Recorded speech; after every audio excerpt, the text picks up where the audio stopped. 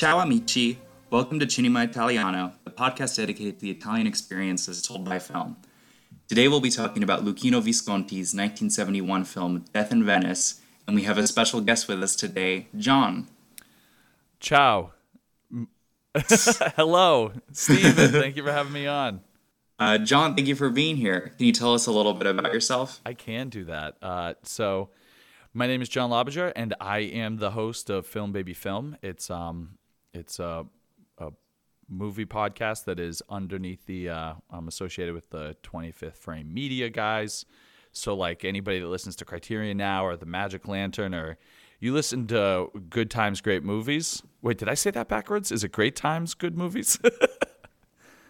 Oh, no, you're right. Good Times, Great Movies. Yeah, so Good Times, Great Movies, and Doug, and all those people associated with a little network of just really ardent film fans and amateur podcasters. I don't know if you could call them amateurs. Many of them are so good and so polished. They sound like professional, but absolutely listener-supported podcast, no sponsors, and just people that are really excited about movies. And I'm excited to chat with you on your podcast, Stephen. This is thrilling. I love Italian cinema. Well, it sounds like you know a thing or two about Visconti. Yeah, so you're out on the West Coast. Here in the East Coast, the Film Society of Lincoln Center and the Harvard Film Archive here in Cambridge, they did this summer a Luchino Visconti retrospective. They brought over a lot of prints from the European mainland that do not even exist like in the borders of the U.S. They brought over a lot of prints. Oh, wow. Yeah, and they did, like, I think the print of Ludwig that they brought over, there's no print like that in the U.S. And in fact, I don't know if it's an Austrian print or a German print or an Italian print, but whoever is responsible for that print didn't want to send it to the U.S. for like the last 14 years because apparently the last time they sent a print of Ludwig over, it got ruined. So the point is that this summer has really just been a Visconti summer for people that live in those cities and even people outside of those cities. I mean, the Film Society of Lincoln Center is like one of the driving forces behind repertory programming across the country. And people really look to them and look to the Harvard Film Archive, probably lesser. But still, like the fact that these guys were running it, the Film Society said this was their most successful retrospective ever. And that's kind of surprising to me because it's like when you think of Italian filmmakers, here in the U.S. at least, I think up until this summer, Visconti was basically left off that list, right? Like you think Fellini, you think Antonioni, and then Rossellini, and then probably you get to Bertolucci, although maybe some people think of him more as like a European, but and then Lena Wertmuller has received some love recently, but I feel like Visconti was this like great legendary filmmaker that I think a lot of people sort of left him off that list, and I don't think people can do that anymore. And now, of course, Death in Venice getting released by the Criterion Collection, we are living in the era of Visconti. Like this is a Visconti resurgence. Absolutely. Even here in LA, it might still be going on, but at the Egyptian Theater, which is right near Grauman's Chinese Theater, they're having a big retrospective for Visconti right now. And I know Ludwig was one of them, so I wonder if it's that like hot print you were talking about. Oh, that's awesome. But yeah, he's made his way to the West Coast too. Oh, I love it. Yeah, no, and Visconti was... So I'm just like everybody else, American film fans that start. You start with the Italian-American filmmakers, and then at some point you get introduced to 8½. And 8½ was my first great Italian film, and probably even though I love Visconti, and Visconti is, I think at this point, not only one of my favorite, he's one of my favorite Italian. He is my favorite Italian director, and one of my favorite directors. Period. But nonetheless, like nothing really compares to 8½, and so that was my introduction. And then I saw The Leopard at home. That was my first introduction, even before this retrospective. I saw The Leopard, and that melted my brain. I just didn't know you could make a movie that big and that beautiful, and that chock full with like historical details and costume and design and architecture and just shooting on location in a way that was just like so luxurious. And to have a movie that has really great action set pieces, but then to have the major set piece be a 45-minute long ball sequence, that's when I knew, like, okay, so I'm in the hands of a total master. So yeah, no, I'm just so fortunate to get into this. And Death in Venice, I have an interesting history with Death in Venice. My love for this movie is well earned. It was not a love at first sight. I did not view this as Gustav saw Tadzio and just immediately fell in love with this movie. It's been upon rewatching and thinking about it and reading about it that this is now like, I had the discussion before I rewatched this film that this is one of my least favorite Viscontis, and now it is in my like upper echelon of his many masterpieces. So I'm really excited to talk about this movie. Oh, well, that's awesome. Well, I'm excited to have you here to talk about it with us. Just kind of to dig into a high-level synopsis of what Death in Venice is about.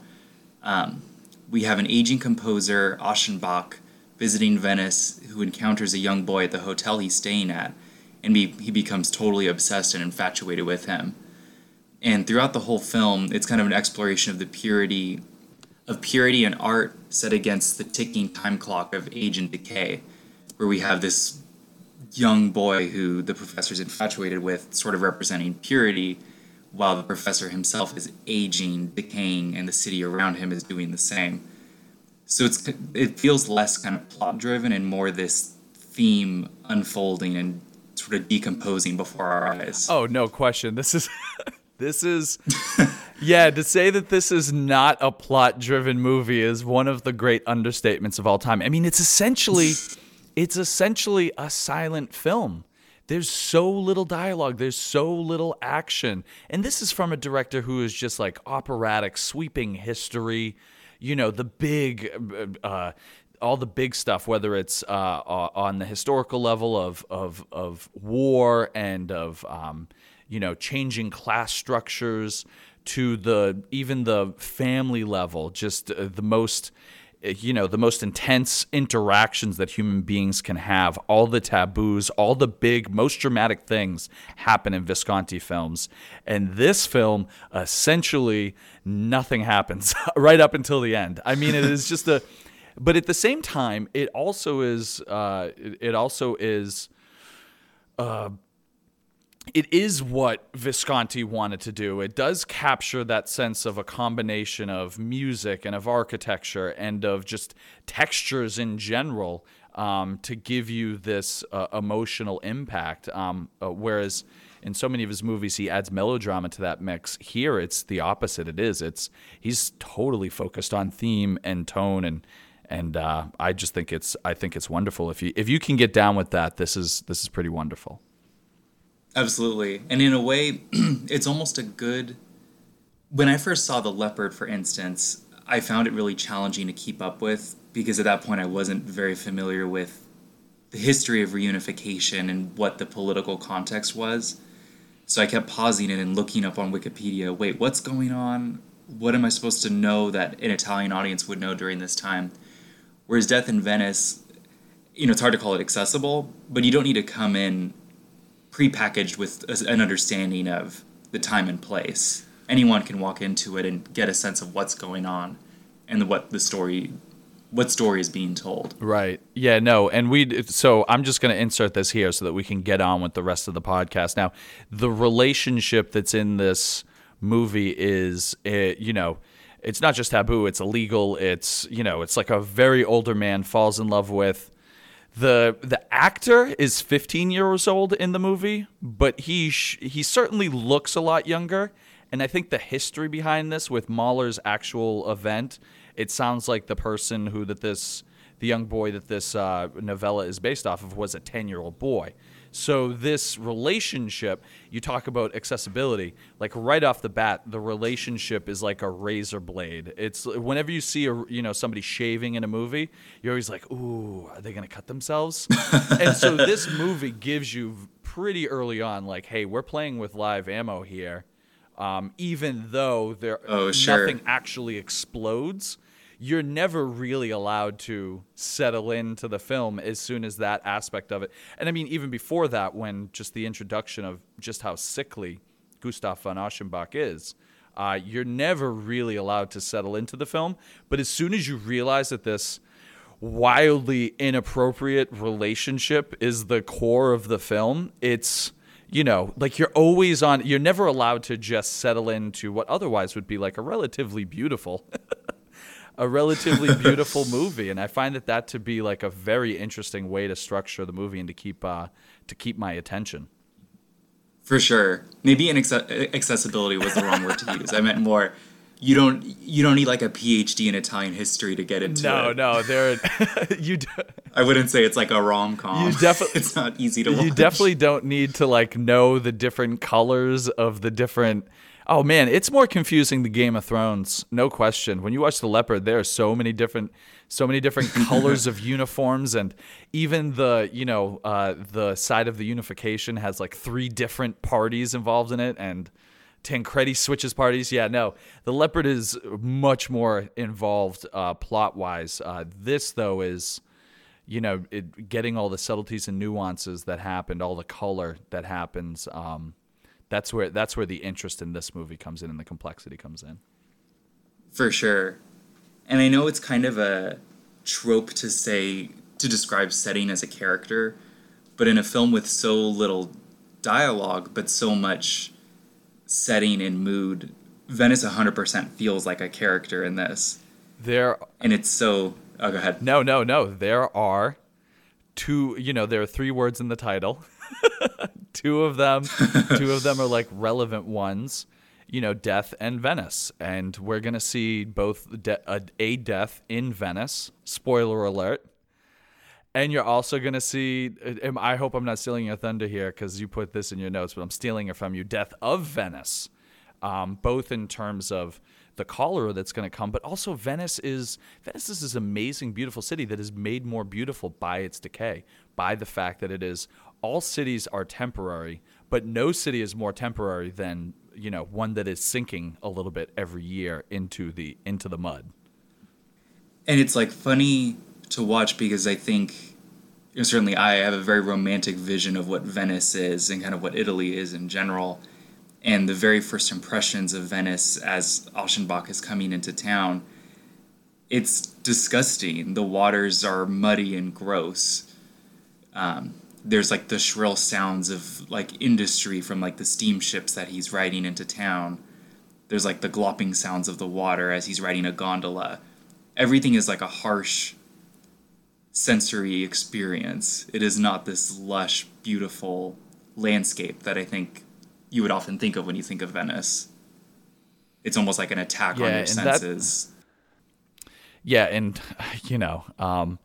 That certainly comes to play in some of the discussions you'll see with Alfred and Gustav. Just that discrepancy between idealized beauty, sort of like this Hegelian sense, this German sense of beauty from the soul and from mathematical and logical rigor, versus this other more tactile, I don't even know if it's beauty, but this sensory experience that while it may be harsh, it may have an element of decay. On some level, there is no genuine beauty without taking into account reality. And so that's certainly the juxtaposition of those two things, the idealized and the rational versus, the romantic and the the Baudelaire versus in the more Baudelaire perspective, I think that is a big part of what this movie is. And I think it was a very specific decision by Visconti not to show a romanticized version of Venice.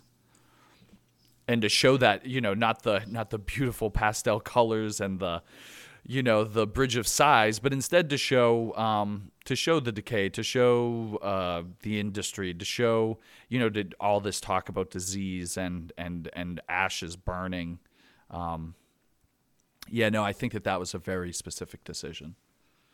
For sure. And what do you think the end goal of that decision is? Like, what is the so what of portraying the city this way? Oh gosh, so where do we begin? So So I've read the book and I've seen the movie as well. I finally read the novella. I think it was like assigned a couple of times when I was in high school, and I just never actually read it, which is silly.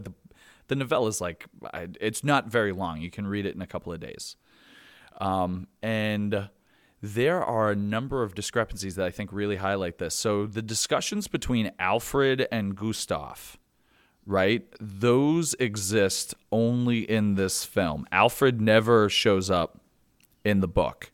And I think the discussions that they have are Visconti's way of sort of saying, this is, there are different versions of beauty. There's the beauty that Gustav believes in, which is soul and spirit and pure and like a platonic ideal that exists outside of the world and outside of the experience of the senses. And then Alfred, his friend, and I think there's a lot of sexual tension between the two of them in this. I think Alfred would like to be Gustav's lover. But you see them arguing back and forth really heatedly because Alfred's saying, no, that's ridiculous. Like, real beauty comes, the most beautiful rose is that which only blooms once. Like, the fact that things are dying, the fact that things do become sick, the fact that things are temporary, that's what makes them beautiful. You can't have the light without the dark. And I think this is something that Visconti has internalized throughout his entire career. And Visconti was a huge fan of this novella. He was a huge fan of Thomas Mann in general, but a huge fan of this novella, and just carried the book around with him from, the 1930s. When people met him in the 1930s, he would have his copy of Death in Venice on him. And I think that idea of the relationship between the body politic and, the actual architectural bodies as well as the human body, that relationship goes throughout his movies. Anybody that's seen Ludwig and the decay of the monarch in that, both in terms of the decay of his personal power and his sanity, but also the decay of the monarchy's influence over Bavaria. When you're seeing a Visconti film that you're going to see a coupling between the two. So I think that he wanted to show Venice as this very beautiful, very romantic city, which it still is, even in this movie, but also show that the underbelly of that, show the decay in it, and show, the fact that Gustav is going to finally, I feel like Gustav finally truly gets access to a certain kind of beauty in the world, and it's right as his body is decaying, and it is in this place that is decaying and dying as well. And so I think that's a very long-winded version of saying I genuinely believe that this is like the cornerstone of Visconti's belief system. And I think Death in Venice isn't just an example of his belief system. I think it forms the core of his belief system. I think the fact that this theme exists throughout so many of his movies comes from his lifelong love of this novella. Oh, wow. So this is a theme that you see. No, I love that. So this is a theme that you see in all of his works, but it seems to come... Like, does it feel its most pure or most explicitly formed here in this one? Oh, that's a real tough one. I mean, it's distilled. That's the way I would say it. I would say it's his most distilled version of it. And is it the most traumatic? I don't know. Ludwig's decay is pretty harsh. But this one, the decay that happens to this man, it's so interesting because he is... My personal belief is that people need access to both their rational side and their irrational side, or their good angel and the little devil on their shoulder. I believe that in order to lead a full life, you need to have access to both of those things. And this is a man, Gustav von Aschenbach, the character in this. This is a man who fully locks up one side of his personality. And you can see those in the discussions with Alfred. And Alfred is saying, like, look, man, the reason why some of your art and some of your music is suffering is because you're not accessing your full personality. And he is doing everything he can, Gustav von Aschenbach is doing everything he can to fight against that. That equilibrium, that balance isn't really an equilibrium or a balance. It's just locking up a part of his personality. And what's sad, but what's also beautiful about this film is that as he goes through that journey of like getting access to that part of himself, he's doing it in a way. I don't know if it's leading to his downfall or if it is only coming at the time of his downfall, of his decay. But he he just goes all in. One of the takeaways from this film, and another just theme throughout Visconti, is, people make choices to destroy themselves for a whole host of reasons. The fatal flaw in almost all of Visconti's major heroines and primarily heroes, but also heroines, is their choice to double down on some irrational, destructive thing. And here, Gustav knows that the town, that Venice is sick, and that he is sick, and that if he stays there, there's going to be an elevated chance that he's going to die. But I think because he's having this bursting forth of, this part of his personality that he locked up for so long. I don't know if it's his homosexuality in general that he had locked up. I don't know if it was, this very specific, one-off. I think this is the first time he's ever seen a man this age and fallen for him. This is whatever's going on inside of him. This hits him all at once, and there's some relationship between that and his self-destruction, and that is tragic. But it's also that's what opera is. There's a beauty in, Romeo and Juliet, the idea of the fatal romance.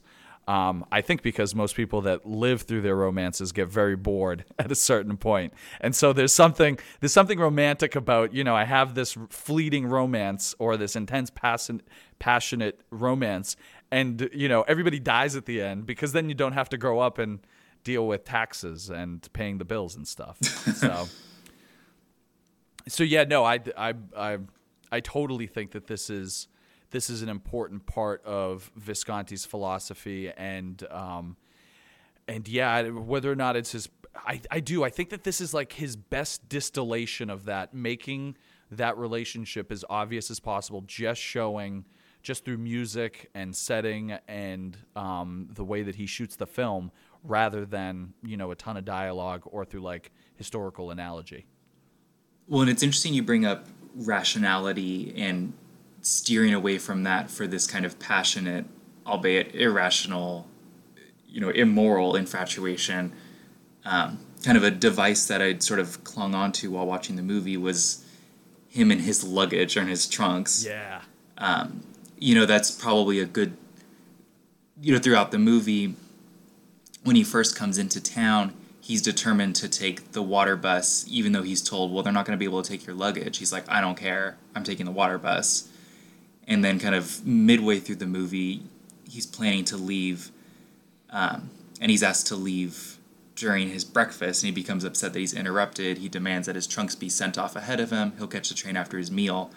And so even though he's displaced from home, he's in a foreign place, in a foreign city, rationally, he should want to keep an eye on his stuff, but he's almost going out of his way to be detached from that sense of stability and that familiarity, possibly because he wants to open himself to whatever is going on right now in Venice, or he wants to detach himself from representations of his old self and his old life. Maybe it's both of them, but he just makes it clear he doesn't want to be kind of weighed down by these elements of his old self. No, that's so insightful, and I think that idea was sort of playing around the edges of my mind the few times I watched it. But hearing you talk about that, it really resonates. I totally think that that's what's going on. Interestingly enough, so the first time we see his luggage, right, is as he's getting off that steamship going into Venice. He's going to get picked up by a gondolier, and we should probably talk about the gondolier in a second. But when he's getting off that boat, that I don't even know what the word foppish means, but I think that old man with all the makeup, that's the drunk old man with the makeup that sort of harasses him before he gets off. Yeah. I think that he's the definition of a foppish old man. That is so like that is the entire time you're watching Gustav on that ship, it sort of feels like he's already dying, right? He looks like an old man sitting in his chair waiting to die as he's on that boat.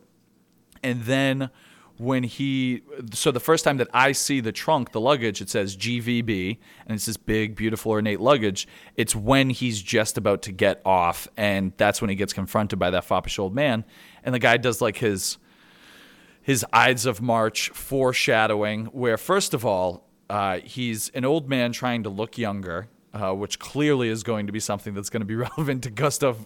Oh, that's a good point. Gustav on Aschenbach's near future. In addition, like he appears like a lascivious and creepy. And then he says he's drunk and he just starts like rambling on, and he says something about your sweetheart, and it's like, oh man. Best wishes to your little sweetheart. Yeah. I wrote that down because I thought that's a weird thing to say. Well, because I think on some level there is a way that this movie works where he's already, and this is not my actual reading of it, but I think that this is sort of signifying Aschenbach is going to some form of the afterlife. Like he's entering a new realm where people on the ship know what his future is going to be. And then when he gets in the gondolier, and we get a mention of this trunk and this luggage again. When he gets in the gondolier, the very mysterious relationship with the gondolier captain, and the whole time I'm just sitting there. I'm like, man, is this the guy from Greek mythology? Was it Charon or Karen? Is this like the river Styx that he's going through? Is he going to his death already? And so, yeah, no, the luggage and that stuff all sort of hit me right off the bat. But the luggage, I was sort of wondering, like, why is he so thoughtless with his luggage? And it never really stuck on me. But yeah, absolutely. He's trying to get rid of old baggage, and in ways that he doesn't even really know. Like, he's not intentionally doing any of this stuff. He just, whenever it comes up, he just doesn't care. It's a very thoughtful insight. I really like that.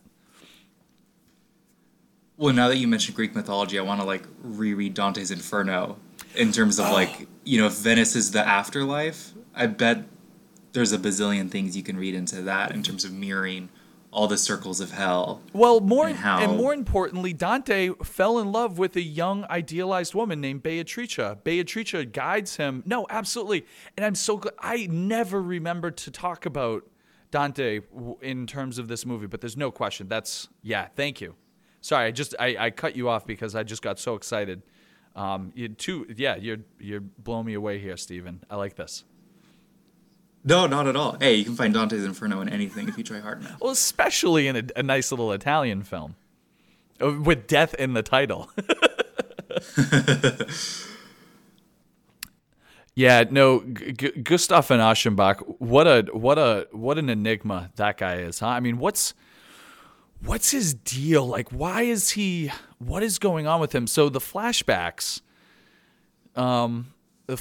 are he had a disastrous release of one of his compositions. He is devastated. He has a bad heart. He and sadly, like his daughter has passed away young. And so what is going on with him? Is he in mourning because is he just really physically sick? Is he physically sick and he's in mourning? Is he having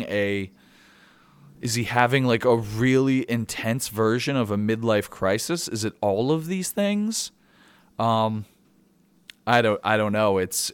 But whatever it is, it's clearly weighing him down pretty heavily as he enters Venice. Well, and I don't want to speculate because looking at the novella as one piece and the film as another. But from the novella, at least, you get a sense of what happened between him and the wife. Like, why is he in Venice and the wife is not there? Well, okay. So totally a switch between the two, right? In the novella, it isn't a daughter that dies. Do you mind if we do like a little historical background on the entire? Yeah. So let's just get into it. So Mahler in the movie is constantly around, right? The character is a composer. And lots of Mahler's, the fourth movements of Mahler's third and Fifth Symphonies. The fourth movement of the Fifth Symphony is often called the Adagio. You're going to pronounce this better. Adagietto? Oh, Adagio. Oh, no, it's the special, not the Adagio. It's the special. It's the Adagietto or something like that. The junior one. And so there's Mahler constantly around. Plus, this guy's name is Gustav. The character's name is Gustav. And where that comes from is, in real life, Thomas Mann, the author, the German, the famous author, he was devastated by Mahler's death. And Thomas Mann actually went on a trip to Venice and actually experienced what happens in this movie and what happens in this novella, where he genuinely fell in love with a too young man who was a Polish aristocrat. In the 70s, I think, it would come out. A lot of Thomas Mann's personal diaries would come out, and he had longings, even though he was married and had like 6 or 7 kids. Thomas Mann had longings for men, and specifically had longings for really young men, although it's not sure that he acted on either one of those impulses. But so Thomas Mann goes to Venice mourning Mahler, and then while in Venice has this very like sudden and very deep and noticeable obsession with a young man. Both his wife, Thomas Mann's wife and the young man remembered it years later. And so a very noticeable thing. And so this really happens. Then when Thomas Mann writes the novella, it is an author who is doing it. So he's, it's more similar to himself in the novella. But he brings in Mahler's life in that. No, it wasn't Mahler's. It's Mahler's life in the movie, but in the novella, it's more Thomas Mann's life. But what he has is, very conveniently, the wife has died young. And so the wife isn't present in the novella because she died young, but, Gustav von Aschenbach isn't mourning any children being lost. Then you get to the movie, and the movie brings it much closer to Gustav Mahler's life in that Gustav von Aschenbach is a composer instead of a writer. And also because Mahler had actually had one of his daughters had passed away in, I think, 1907. And it was a very similar situation where you can see they're in like a nice house by some water, and like it almost looks like a vacation house. The Mahler family moved, and then scarlet fever or rubella or something like that, one of the daughters died. And so that actually happened in Mahler's life. That's what's happening here. What's interesting is there is really no explanation where Gustav von Aschenbach's wife has gone in the movie. Is she also passed on, or have they split up, or does he just need time by himself, to work through some things? It's unless somebody has seen something that I haven't seen in the movie, and I've seen it now. I think I'm going on my third watch, so I certainly could have missed something. Unless somebody's seen something that I'm missing, the wife is just, it's unexplained why she's not around. That was really interesting, talking through Mahler and Gustav in the novel. That was a good summary. Thank you for walking through that. Did you read the novella as well? No, I would have liked to, and I just didn't get a chance. Oh no, you don't have homework. I just am sort of obsessive about this stuff, and I was like, I really need to read that now that the movie's out. And so, plus it's short, so it's easier to get me to read a book when it's really short. Well, I think it's old enough where it's public domain, so it should be easy to find. Yeah. Oh, and something that I thought was interesting, kind of back on the family side, kind of in terms of one of the moments from the movie that stuck the most with me in terms of making an impression was that first dinner or hanging out at the hotel lounge when Gustav first sees Tadzo, and he's just kind of looking around the room at everybody doing their thing, and he notices a mother and daughter who kind of look like his wife and daughter, and he's kind of transfixed on them, and then the camera pans over and you see the rest of the family, which we find out includes Tadzo. Well, so I'm obsessed with that, which, dude, talk about Visconti, man. Just we should during that scene, like when you're at home watching that film, you should just stand up and clap, because what an amazing subjective use. And there's so many amazing things about that. First of all, it's what Visconti is doing is saying, hey, audience, you're in my realm now. I am going to do an 8-minute roving camera scene. I think it's 2 minutes before we ever get to see Tadzio, even for a second. And I'm just gonna show this room and these people and these women and their hats, and this is just what you're in for. You're going to settle in, and you're gonna realize you are in this room and you are looking out of the eyes of Gustav von Aschenbach. And it's such a baller move. It's like, who does that? And then when you finally do settle in, you're absolutely right. And I hadn't noticed this the first few times I'd seen it. I think you do notice, like, okay, movie time is really slowing down right now, is one of the first things anybody notices. And it does. It really brings you into the space inside of this grand hotel in Venice. But then what you notice is that, the first person that really catches his attention, I think, is a young girl. And it isn't the mother right away, because it's the young girl and then her headmistress, the like teacher, babysitter. Oh, yeah. And then it's a couple of other young girls, but they all sort of look like, we'll find out later in the film, they all sort of look like Gustav von Aschenbach's daughter. But it's interesting, he doesn't have an emotional reaction to those young women.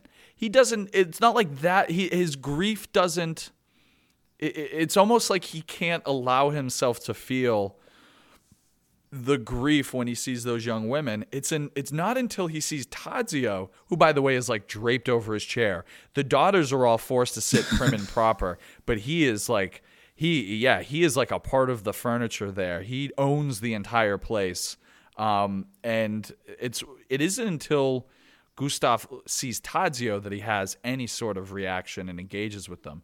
But absolutely, when Silvana Mangano, I probably just butchered her name, when the mother comes in, the Polish aristocrat, who is Visconti claims that the reason why he liked her so much in his movies because she reminded him of his own mother. When she comes in, it totally ups the ante for Gustav. Now, if he was already like slightly paying attention to Tadzio and the family, now with her coming in, it's a whole different level, because now and then when you think of it that way, it gets confusing, right? It's like, what does Gustav want from this boy? Does he want to be with the boy? Does he want to be the boy? Or does he want to be the boy's father?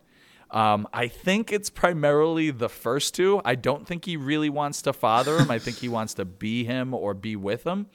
But when Silvana Mangano comes in, there is an aspect of, does he want to be this woman's son, or does he want to be like the father in this family? And it's such a mishmash of conflicting emotions. It's wonderful.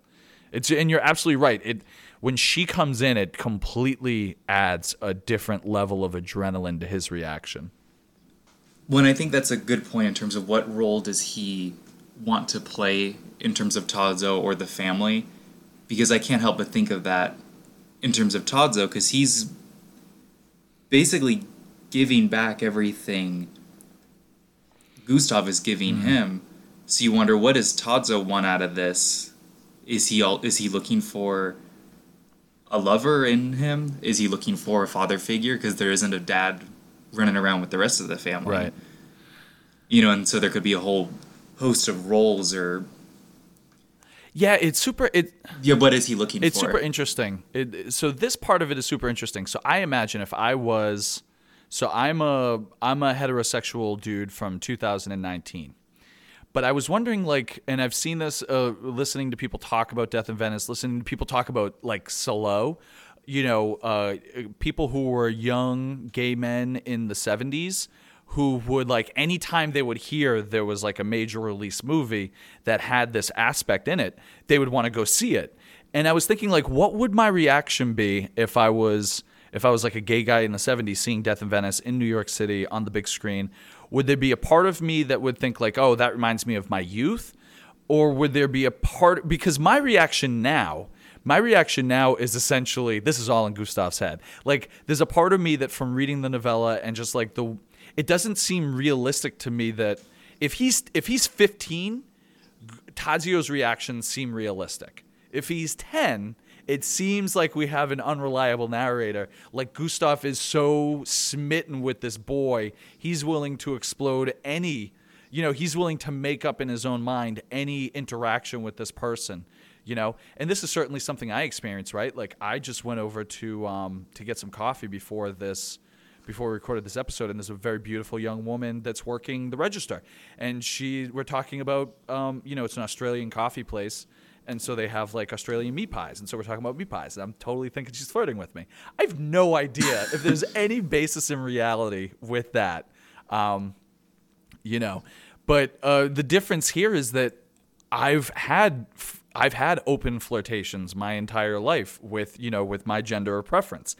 And this guy, you kind of get the sense that Gustav, this is the first time. Like, it doesn't feel like he has a long history of having open access to this side of his personality. It seems like this is it. Like, this is the, this is the dam is broken for him. And so would he have any clue about reading other people's cues correctly? I have a little bit of skepticism about it. When I see Tadzio and I see the way that Tadzio acts, there's a part of me that's like, I roll my eyes a little bit. I'm like, that's all in Gustav's head. So I don't know if that's been your same interpretation. And I often make very specific interpretations of movie which are not necessarily based in fact. But that has been the way I've sort of watched this movie so far. I don't know if you have sort of a different take on it. Yeah, well, I think not like it makes it any less icky, but I kind of think Tadzio is open to, or is kind of acknowledging whatever connection they have going on. Because looking at his relationship with the other young man who looks a little older, like maybe 16 or something, like not quite Tadzio's age. But there definitely seems to be some kind of, even if it's more, maybe they're not the love of each other's lives, but you get the sense that there's some kind of flirtatious / romantic component to whatever that relationship is. Yeah, absolutely. That would make so much more sense to me if Tadzio was the age of the actor. Like, if Tadzio was 15 years old, heck yeah, right? Like, there's so many... In my high school, at least, there were so many age-inappropriate relationships. But, like, 15 for me feels like that's a much more... That would make more sense that Tadzio would be potentially reciprocating rather than if he was 10. Like, that seems like a bit of a stretch to me and something that maybe Gustav is amplifying in his own head. But, like I said, I make up all sorts of interpretations of movies where, like, the directors themselves will come out and be like, no, that's ridiculous. So I need to be careful of over-interpreting it. If Tadzio is genuinely reciprocating all that attention, and if he is in that younger range, that is a super interesting aspect of their relationship. I also wonder sometimes that Gustav looks at the relationship that Tadzio has with one of his boyfriends. He has like a flirtatious relationship with a young man his age, and I wonder if Gustav looks at that and is like totally insanely jealous of the fact that Tadzio gets to openly flirt with another boy. The way that perhaps Gustav had wished that he could have interacted with Alfred, for instance. Oh, I completely agree. That's where I was kind of getting at. I think Tadzio is open to relationships with the same gender, given that kind of flirtatious, romantic, whatever it is, relationship with the guy that's much closer to his age. Right. And so kind of if that's almost a baseline, not that this makes it right, but I could see Gustav seeing, well, okay, he's down with this guy. Is he potentially open to someone much, much older? No, and I think that that's pretty real, right? Like Tadzio's relationship with the age-appropriate guy, the kid that's his same age or maybe a little bit older. I think that that's certainly real. I don't think that that's in Gustav's head, so maybe that cuts against my sort of questionable narrator argument. So yeah, no, that's very interesting, and so I certainly think that that's one where perhaps Gustav doesn't necessarily, like, I think no matter what, there's some portion of Gustav that wants to be with Tadzio. But then there's also the portion of he just wants to be Tadzio. Like, he wants to have the freedom. He wants to have that relationship with Tadzio's mother, to be mothered the way that, that woman is mothering Tadzio, as well as to have those, like, open, fun, flirtatious. He's getting dirty. He's, like, getting sand on himself, and he's running around in a onesie bathing suit. Whereas he has to sit there and just like bake in the heat in his linen suit, and he's all by himself, and Tadzio is just surrounded by love of men and women. There certainly is a huge part of it that feels like he wants to be Tadzio as much as he wants to be with him. Absolutely, because I think Tadzio also, with the other boy, there's no sense of shame or hiding it. It's not like they're hiding in an alleyway when the other boy's giving Tadzio little pecks and stuff. Oh, no. So it's, so it's kind of interesting given the time and place this is taking place, where that kind of thing seems to be okay and socially acceptable. To just have that happen out in the open in front of Tadzio's family even. And if that is the kind of... So I could totally see that being the kind of life that Gustav is envious of in terms of wanting to be Tadzio. Because 40, 50 years earlier, that certainly would not have been the case or been an option for Gustav, if that is the way he is. Yeah, and it's interesting because in Italy, I think from 1890 to 1931, we all think of Italy as like this great Catholic, super strict moral place, but and homophobic.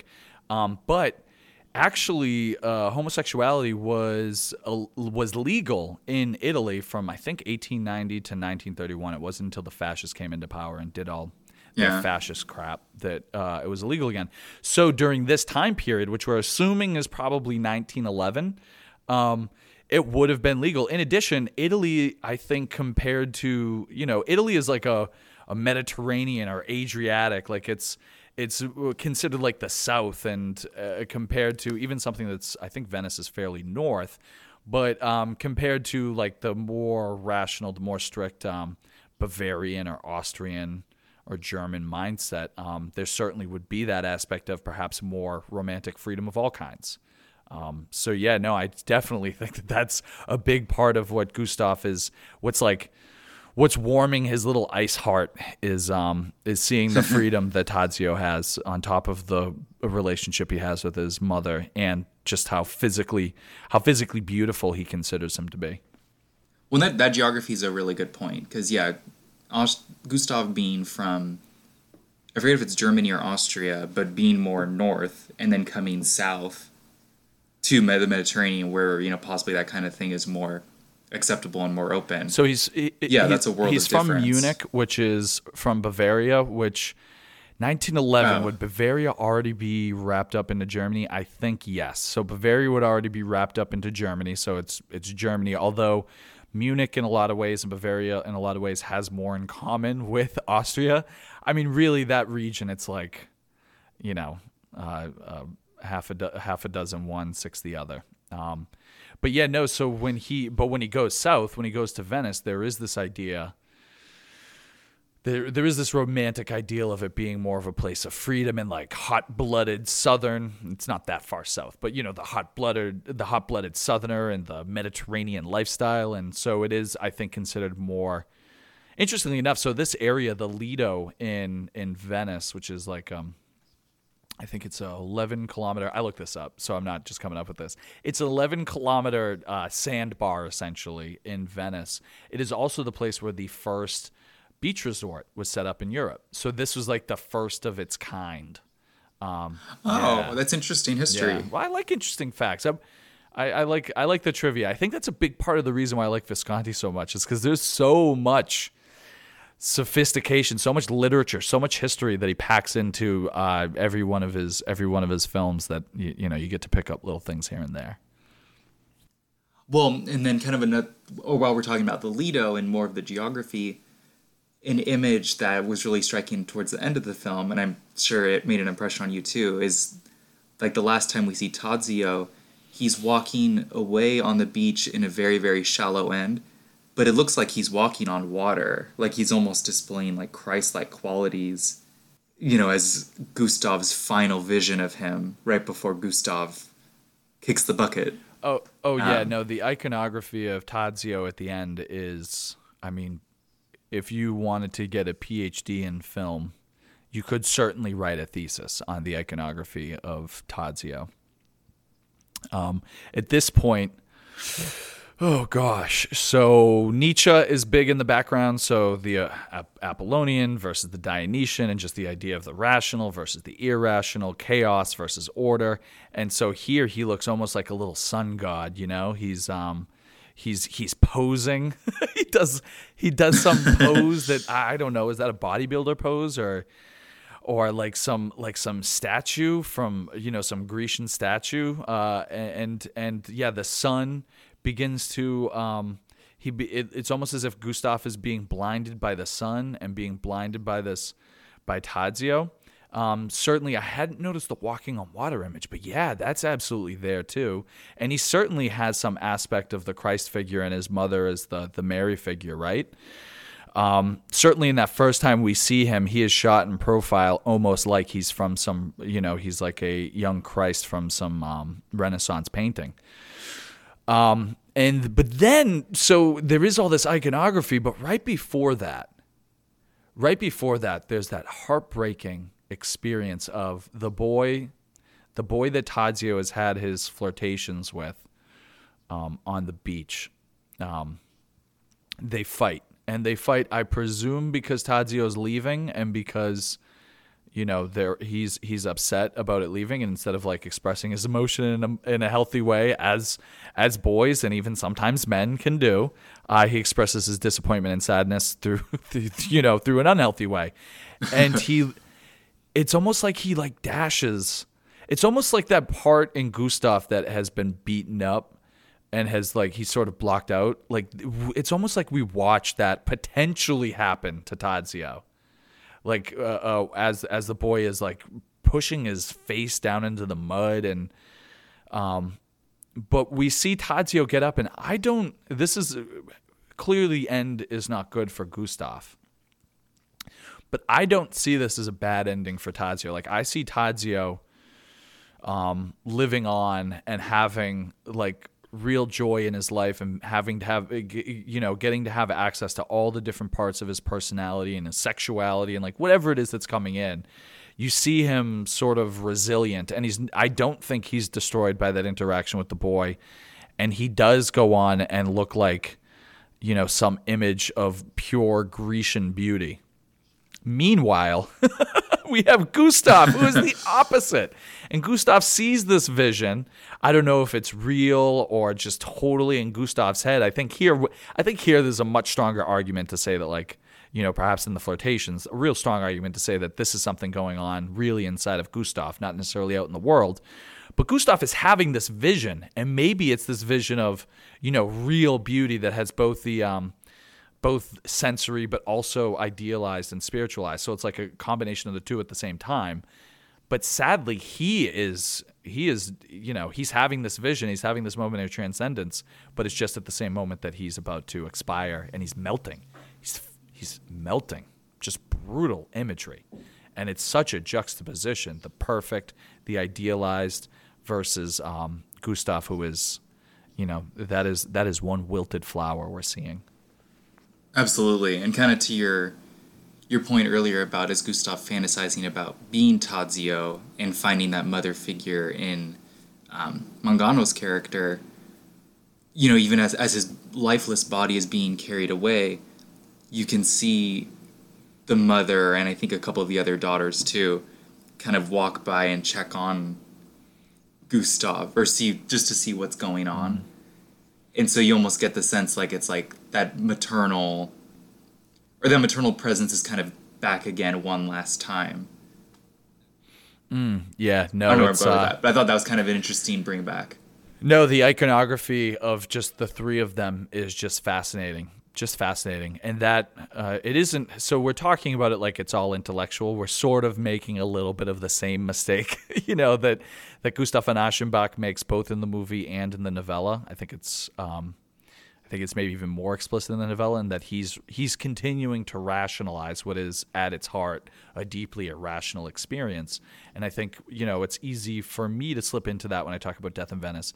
But on an emotional level, this is just, and the first time I saw this movie, I wasn't sure if I liked it or not. I was really on the fence with it, but there was no question. I was left genuinely devastated and genuinely moved by the ending. Basically everything after Gustav von Aschenbach sits down in the barber's chair, and you realize just how desperate he is, and just how beyond redemption he sort of is, at least in the bodily sense, and how in love he is with Tadzio, and then he goes, and it's just watching him melt, watching that ink drop from his head. There's no blood I've seen in any film which is more upsetting or more profound in terms of the weakness of the body. That hit me quite the way that did.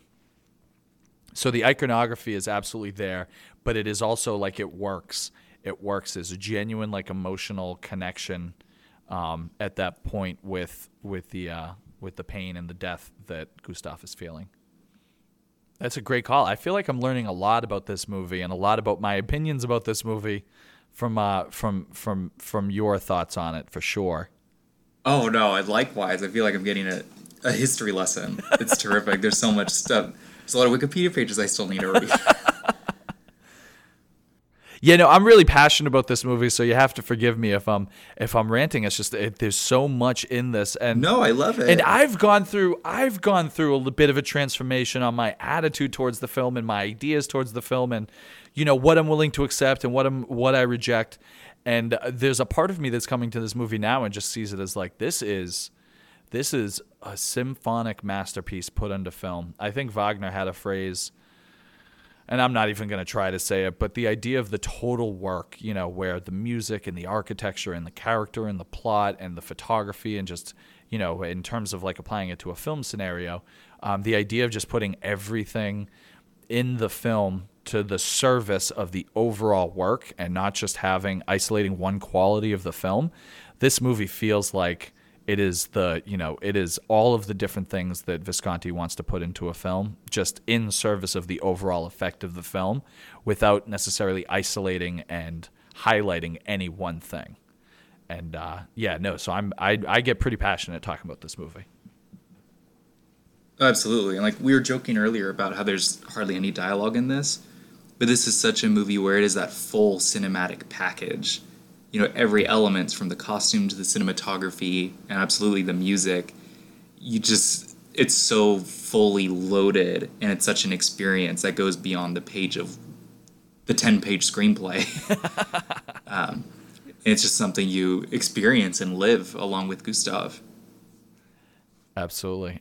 What is your feeling on this movie? Where do you put this as a masterpiece? Do you put this as just a really good film? What is your sense of this movie, at least now? Yeah, right now I would call it really good film. I've only seen it once. Mm-hmm. And Visconti, I'm still getting used to. I really like Le Notti Bianche. Oh, White nice. Nights. That one's my favorite of his. The historical dramas I need to visit more. But I know he's a really important director, and there's a lot, we've already talked about so far, there's so much baked into his movies that I know I need to revisit them and study them more. But I enjoyed this one quite a bit.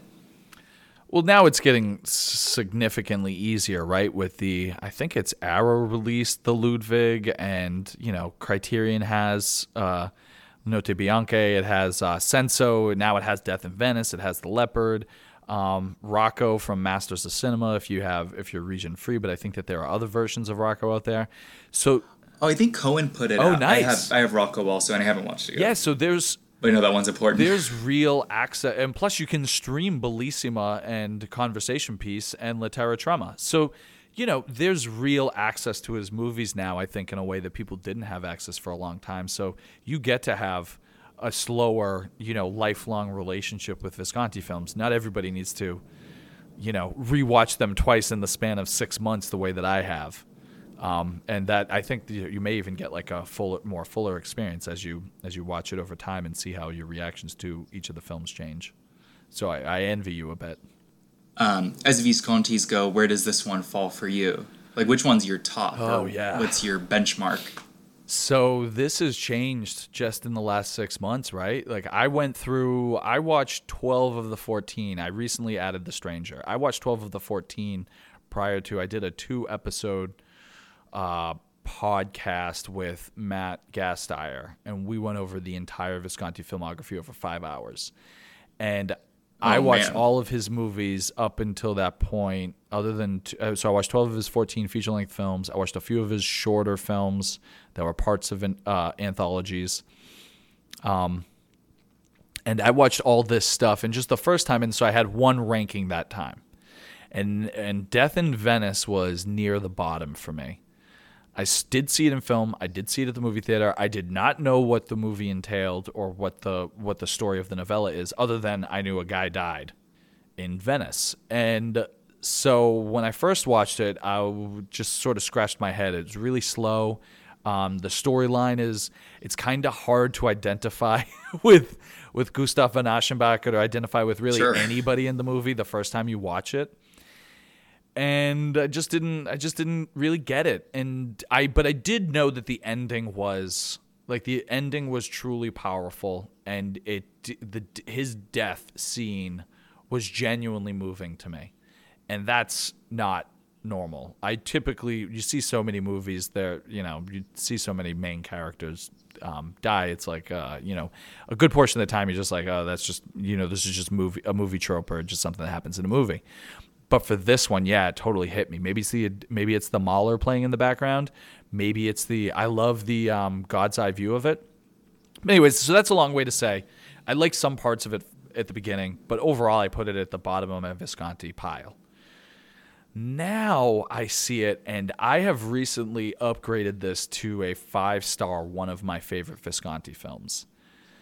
And oh, wow. Yeah, I really enjoy the way that he incorporates so seamlessly all the different aspects of movie making. I just think that this movie is so wonderful. It's so sad and it's so mournful. And his movies all have a strain of that, history is passing us by and our time on Earth is quite short.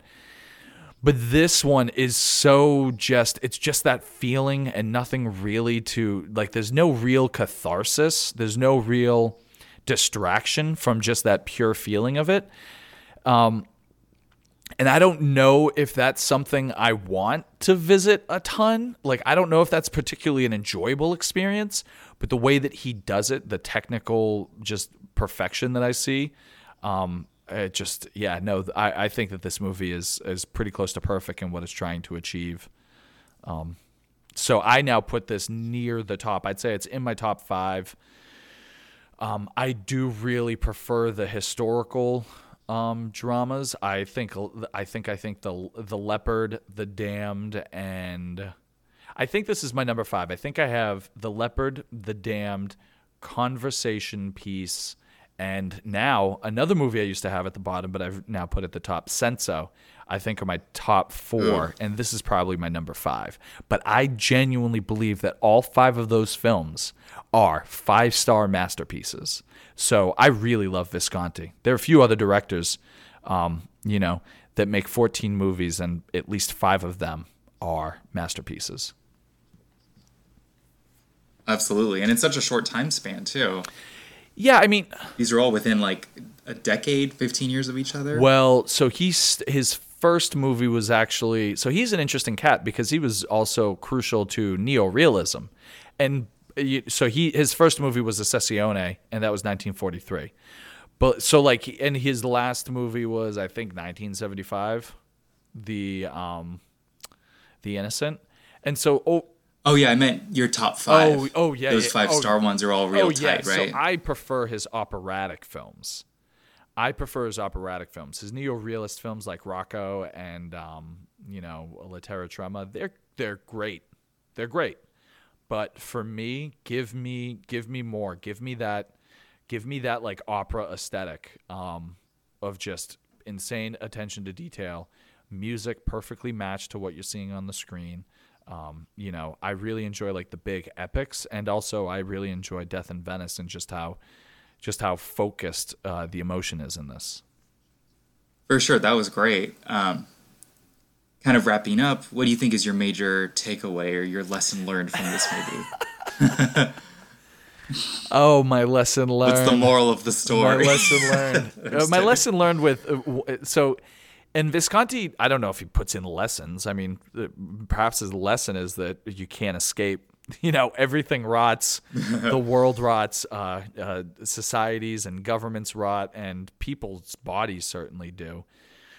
But I think actually he does this thing, and I don't know if he gets this from opera. I don't know if he gets this from his love of Death in Venice, but somewhere along the line he came up with, he wants every character in his movie to make a decision, or every major character in his movies to make a decision which will ultimately lead to their downfall. And decisions which are plainly and obviously self-destructive on the face of it. You know that stereotype of like the person in the movie theater that says like, oh no, don't go in there. And then the person, in the movie goes in there and then they get killed. And they said, I told you so.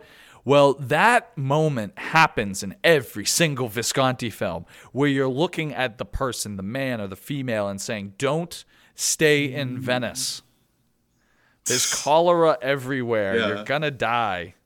Or you're going to commit this, this sin that, this great taboo with a way too young man. You just want to scream at everybody in a Visconti film not to do it. And it's get out when you can. It's don't double down when you know the place is dying. Maybe just get out ahead of time. That's my takeaway. What's your takeaway from this? For me, something I really admire in terms of storytelling is when your main protagonist or the situation you're stuck in, kind of like what you're saying about the rationality, but when you're with someone who is either bad or is thinking about something that they should not be doing, but you as the audience member are stuck with them because they're the main character, and you're forced to be with them for this 2-hour journey. You're forced to identify with them, or at least try to understand them, which is very challenging to do for someone as kind of demented as Gustav is. And I like it's gutsy to make a movie that asks its audience to do that. And I really admire Visconti kind of pushing us and taking us there, because I think that's not an easy thing to do. Right? I mean, you genuinely are in his perspective. The camera looks at Tadzio like he is, just the most drop-dead gorgeous human on the face of the earth. And you can't get out of it if you're watching the movie. We are trapped in Gustav's subjective perspective. And it is the first time I watched it was a little bit uncomfortable. I think now I know what's coming, and it's, I'm watching for all these different elements, and that's definitely was like a bold choice. And Visconti's lucky this movie ever saw the light of day. I mean, part of it is because he is an aristocrat. The Queen, I think I read somewhere that Queen Elizabeth did a fundraiser for a premiere of this film, and so I think with sort of the imprimatur, yeah, exactly. And so I think Visconti sort of pulled some aristocratic strings to get people to look at this as a sophisticated piece of art, rather than, like you said, like some demented, fever, love story. It's a bold choice, and I'm glad. I'm glad that I'm glad we get to see this film. And I'm glad we get to see this transgressive symphony play out. And while you wouldn't wish this sort of destructive infatuation on anybody, and obviously you want to protect Tadzio, the way that this movie explores just things that are just fundamentally human in this, in this very specific taboo way, I actually find really powerful. So, it's edgy, but you can't be into the really good art house film or the really good literature without confronting some of the darker or I don't know, some of those other aspects of humanity that most of us don't bump into in our regular day to day. Absolutely. And I think it's admirable that, someone as kind of morally questionable as Gustav is, the movie's not presenting, because it's through his eyes, it's never judging him in the text or explicitly. Like, it to trust the audience to, not like we're being asked to judge him, but we're being given his perspective kind of cleanly, and it's up to us to make our own conclusions or judgments around him, and it's not like a moral tale from that sense. Well, if you think about how controversial Lolita was, Kubrick made it very clear that what's his name, Humperdinck or something, whatever the main character's name is that's pursuing Lolita in the film, like, it's very clear that he's a bad dude, and it's very clear that he is morally wrong. There's no question there. Here, it's totally not like that. Like, there is no. Oh, sure. Obviously he's going to expire, and obviously I don't think that, like, Visconti is advocating for this, but his experience is not really viewed through that perspective. There's nobody in this world other than maybe the headmistress is sort of like, hey, Tadzio, stay away from that man. For the most part, there isn't like any real, there isn't some like moral agency out in this Venice that's like trying to stop this guy. And we don't really like see that as something that the film is trying to say about this man. And so it's a totally different experience than, say, watching Lolita, where that the moral universe of Lolita is going to come down very hard on the people that are exploiting Lolita. Whereas here, that certainly happens. Gustav certainly does expire in the end. But there's a big part of it where I feel sympathy. I feel empathy with this guy. There's a part of me that's screaming like, why don't you just make out with Alfred? Like, why are you sitting there? Like, this guy clearly is pining for you and is expressing passion for you, and you clearly reciprocate. Just like kiss him. And that's the thing that comes to me now. And obviously, feeling bad for when his daughter dies, and you see that domestic home life that he had, that he loved. That's another interesting thing about this movie. Gustav was in love with his wife. Like, you see that blissful home where he's like playing with his daughter and his wife. It's not like this is a guy who was forced to lead a life that he hated. He had a life that was filled with love and affection. And whatever that life was, I don't know. But there was a lot of happiness there, and it's gone now.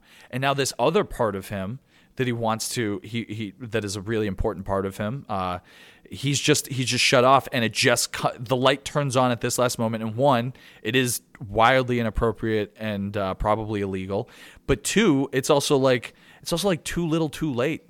He's not going to live to see the day where he can go back to Alfred, and embrace him the way that he wants to. We're not going to see the moonlight ending here. It's just not going to happen for this guy. And there is a lot of empathy in that, I think. For me, there is. Well, and I wonder if that's sort of what drives his decision to stay in Venice, even when it doesn't make rational sense for his health. Yeah. But maybe knowing what waits for him back home is not equal to the fantasy he's built out for himself down here.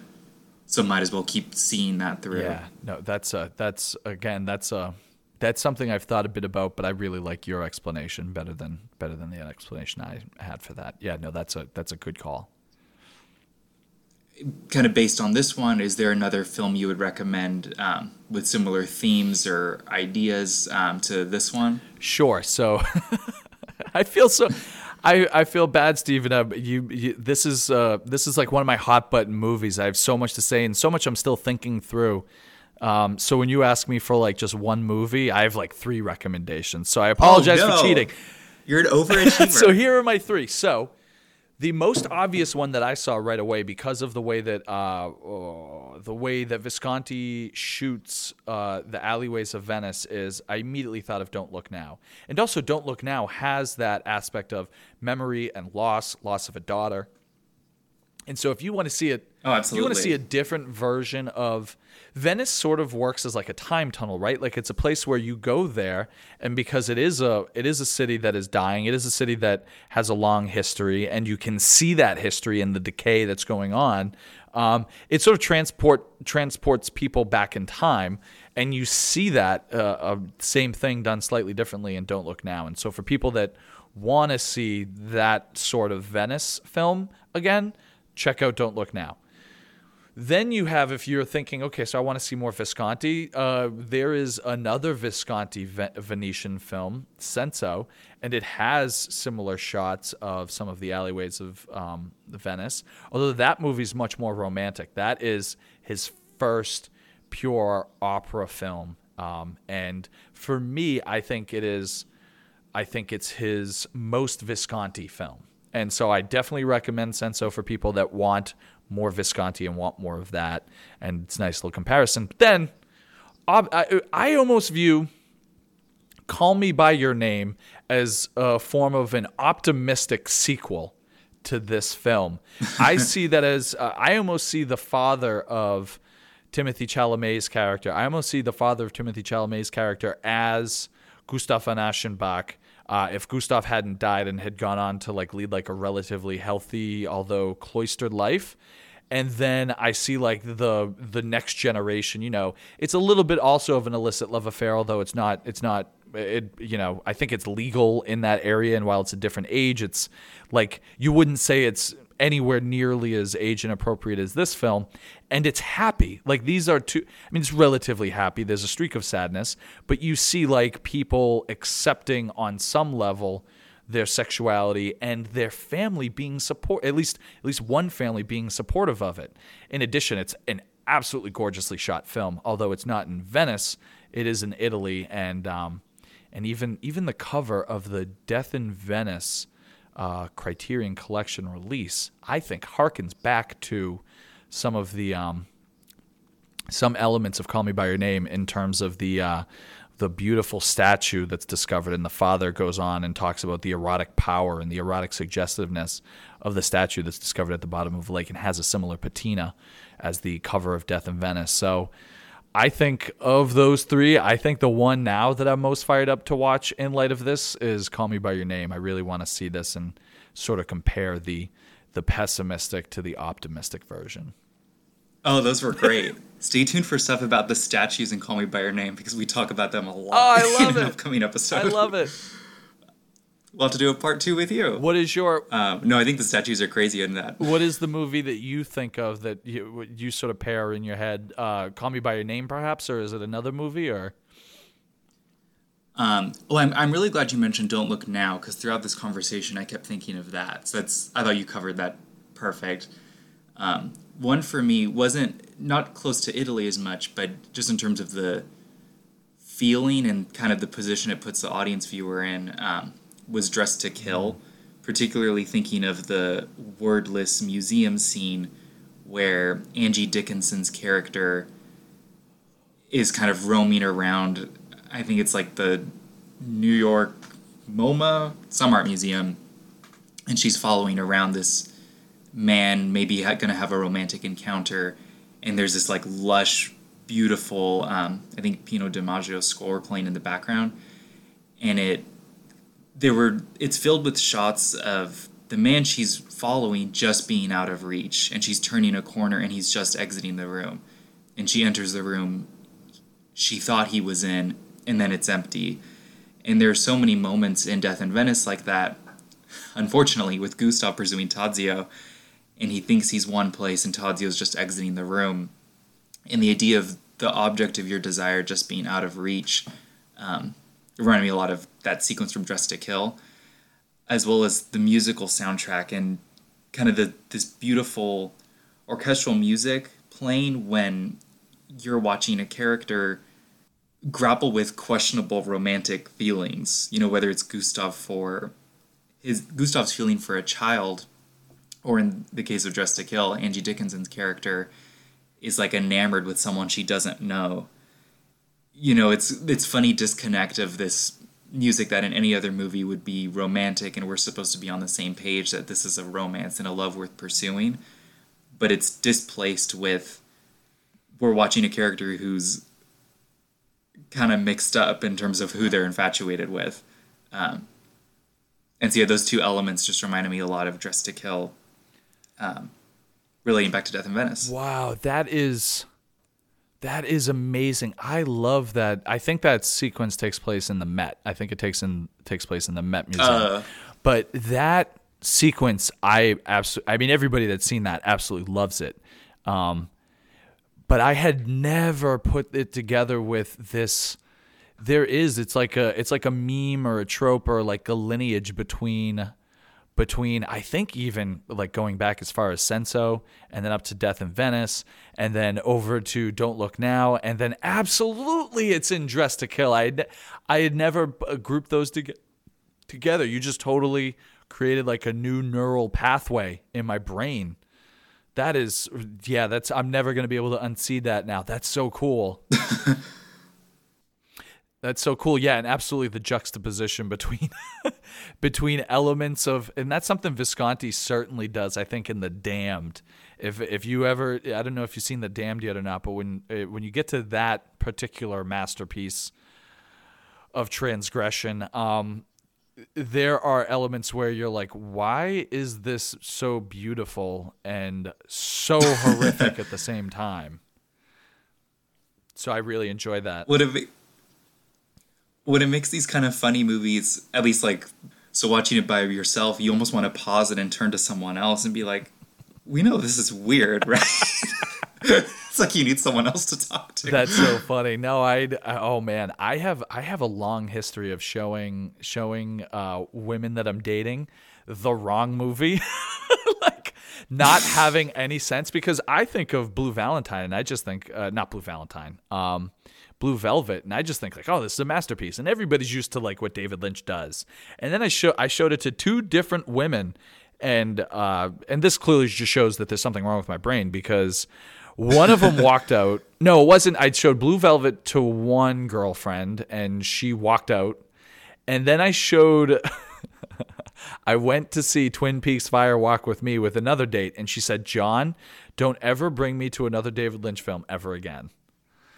And so I certainly have, this is part of the reason why I podcast, I think, is because there are people who are down with, with movies that really cover the gamut, both of like aesthetic, all different types of ways of making movies from all over the world, but also movies that cover the range of human experience as well, including many human experiences that are awful and terrible. And, and there are a lot of people who don't want that, who don't want to, see that, or don't want that as a part of their film. They just want, something light and entertaining. And I am super bad at figuring out which movies are which. Which is too bad if there's a movie that's special or a filmmaker and you want to share that with your person, but maybe your person's not interested. I think often that's actually probably a good sign. It's almost like good. Okay, so we can each have our own little realms, and sometimes on That's Friday true. night date night will overlap. But Saturday morning, don't come into the room because I'm gonna be watching some weird stuff. Or not, don't come into the room. That makes it sound makes it sound weirder than it really is. But it's like, you may wanna watch Netflix on the computer Saturday morning because I'm gonna be watching my stuff. Well, the first time I watched Solo was when I was in college, and I was watching it on my laptop while my roommate was having friends over. So the whole time I was like hiding in my room, but I was like, man, I hope no one comes in. Were you watching it for a class, or was it just to like be up on the the list, the big movies or whatever? Oh yeah, I saw it for fun. Yeah. It was great. I loved it. I mean, so that's like the ultimate movie. That's sort of the litmus test, right? Actually, in some ways, this movie is more challenging because Solo is so specialized and so specific that it's like you can't really emotionally engage with what's going on. Here, it's the subjective experience of this person that's caught in this. It's not even a forbidden passion. It's this, it's this really like this powerful and so taboo and so like immoral, this thing that he's going through, but yet you are forced to empathize with him. And there are actually there are lots of components that you empathize with. I'm not empathizing with anybody in Salo. I mean, maybe the guy that gives up puts up the fist of resistance in that one moment, but really for the rest of the film, I'm like, oh my gosh, this is just a beautifully, immaculately made horror movie. But absolutely, if you're watching that on your computer and people walk in and misinterpret what you're watching, and they're like, what? That could certainly be awkward. Yeah, a lot of explaining to do. No, this is art. You don't understand. Let me explain it to you. Listen to my podcast episode. I haven't done a podcast episode on Salo. That's like graduate level stuff. That's when you're really ready to talk about complicated issues. I just don't think I'm there yet, man. I think it's going to take me a while. No, let's do it. It'll be a Halloween episode. Oh, that's great. That's great. This is so wonderful, Steven. I'm really happy that you asked me to do this. This is fun time for me. This has been great. This is a movie I love, and you have so much thoughtful perspective on this of different angles I just hadn't seen. And I'm going to whenever I see it for the fourth time, I think I'm going to bring in a lot of the points that you made, and it's going to enrich my experience even more. Well, and thank you so much for coming. This has been a ton of fun. You got me more excited just talking about the movie and excited to explore more of Visconti. And yeah, hope to have you on again sometime soon. Thank you so much, John. Absolutely. Can I plug my show? Can I let people know where to get in touch with me? So yeah, Film Baby Film. It's the name of the podcast. I'm also a part of 25th Frame Media with a lot of our mutual friends that I mentioned at the top of the episode. If you want to check me out, you can find me either on iTunes and Stitcher and Google Play and all that good stuff at Film Baby Film. I also have a website, filmbabyfilm.com, and you can check me out on Twitter, although I'm not super active on that. Film Baby Film there. Film Baby Film on Instagram is basically just baby because my brother had a baby girl, and so it's more baby than film. But you can certainly follow me on Instagram at Film Baby Film, and then 25th Frame Media has a website and a master feed too. So check that out, and you get to listen to a lot of other podcasts. Many of them are probably better than mine, and yeah, just a great bunch of film fanatics. And Steven, you and I have chatted a lot, but we haven't actually talked voice to voice, so this is a real treat for me. Yeah, likewise. And we should include notes to all these in the show notes as well, so people can follow you, 25th Frame, and Baby Film Baby for the time being. Yeah, Instagram. I'm a new uncle. I totally get it. Oh, she's so. I had no idea that I was gonna. I've bonded really hard with my ex-girlfriend's dog. I really love my ex-girlfriend's English Springer Spaniel. And I just have an irrational, just immediate, I just love that dog. And whenever I see it, it's just, there's nothing else in the room other than me and that dog. I was not expecting that with obviously I knew I was going to love my niece, but man, when I met her, and just so tiny and so adorable and so happy, I totally I just adore that child. And so I cannot help myself from sharing baby film baby photos. And she's just the best. Yeah. So if you want to see some of that, sign up for Film Baby Film on Instagram. Follow me on Instagram.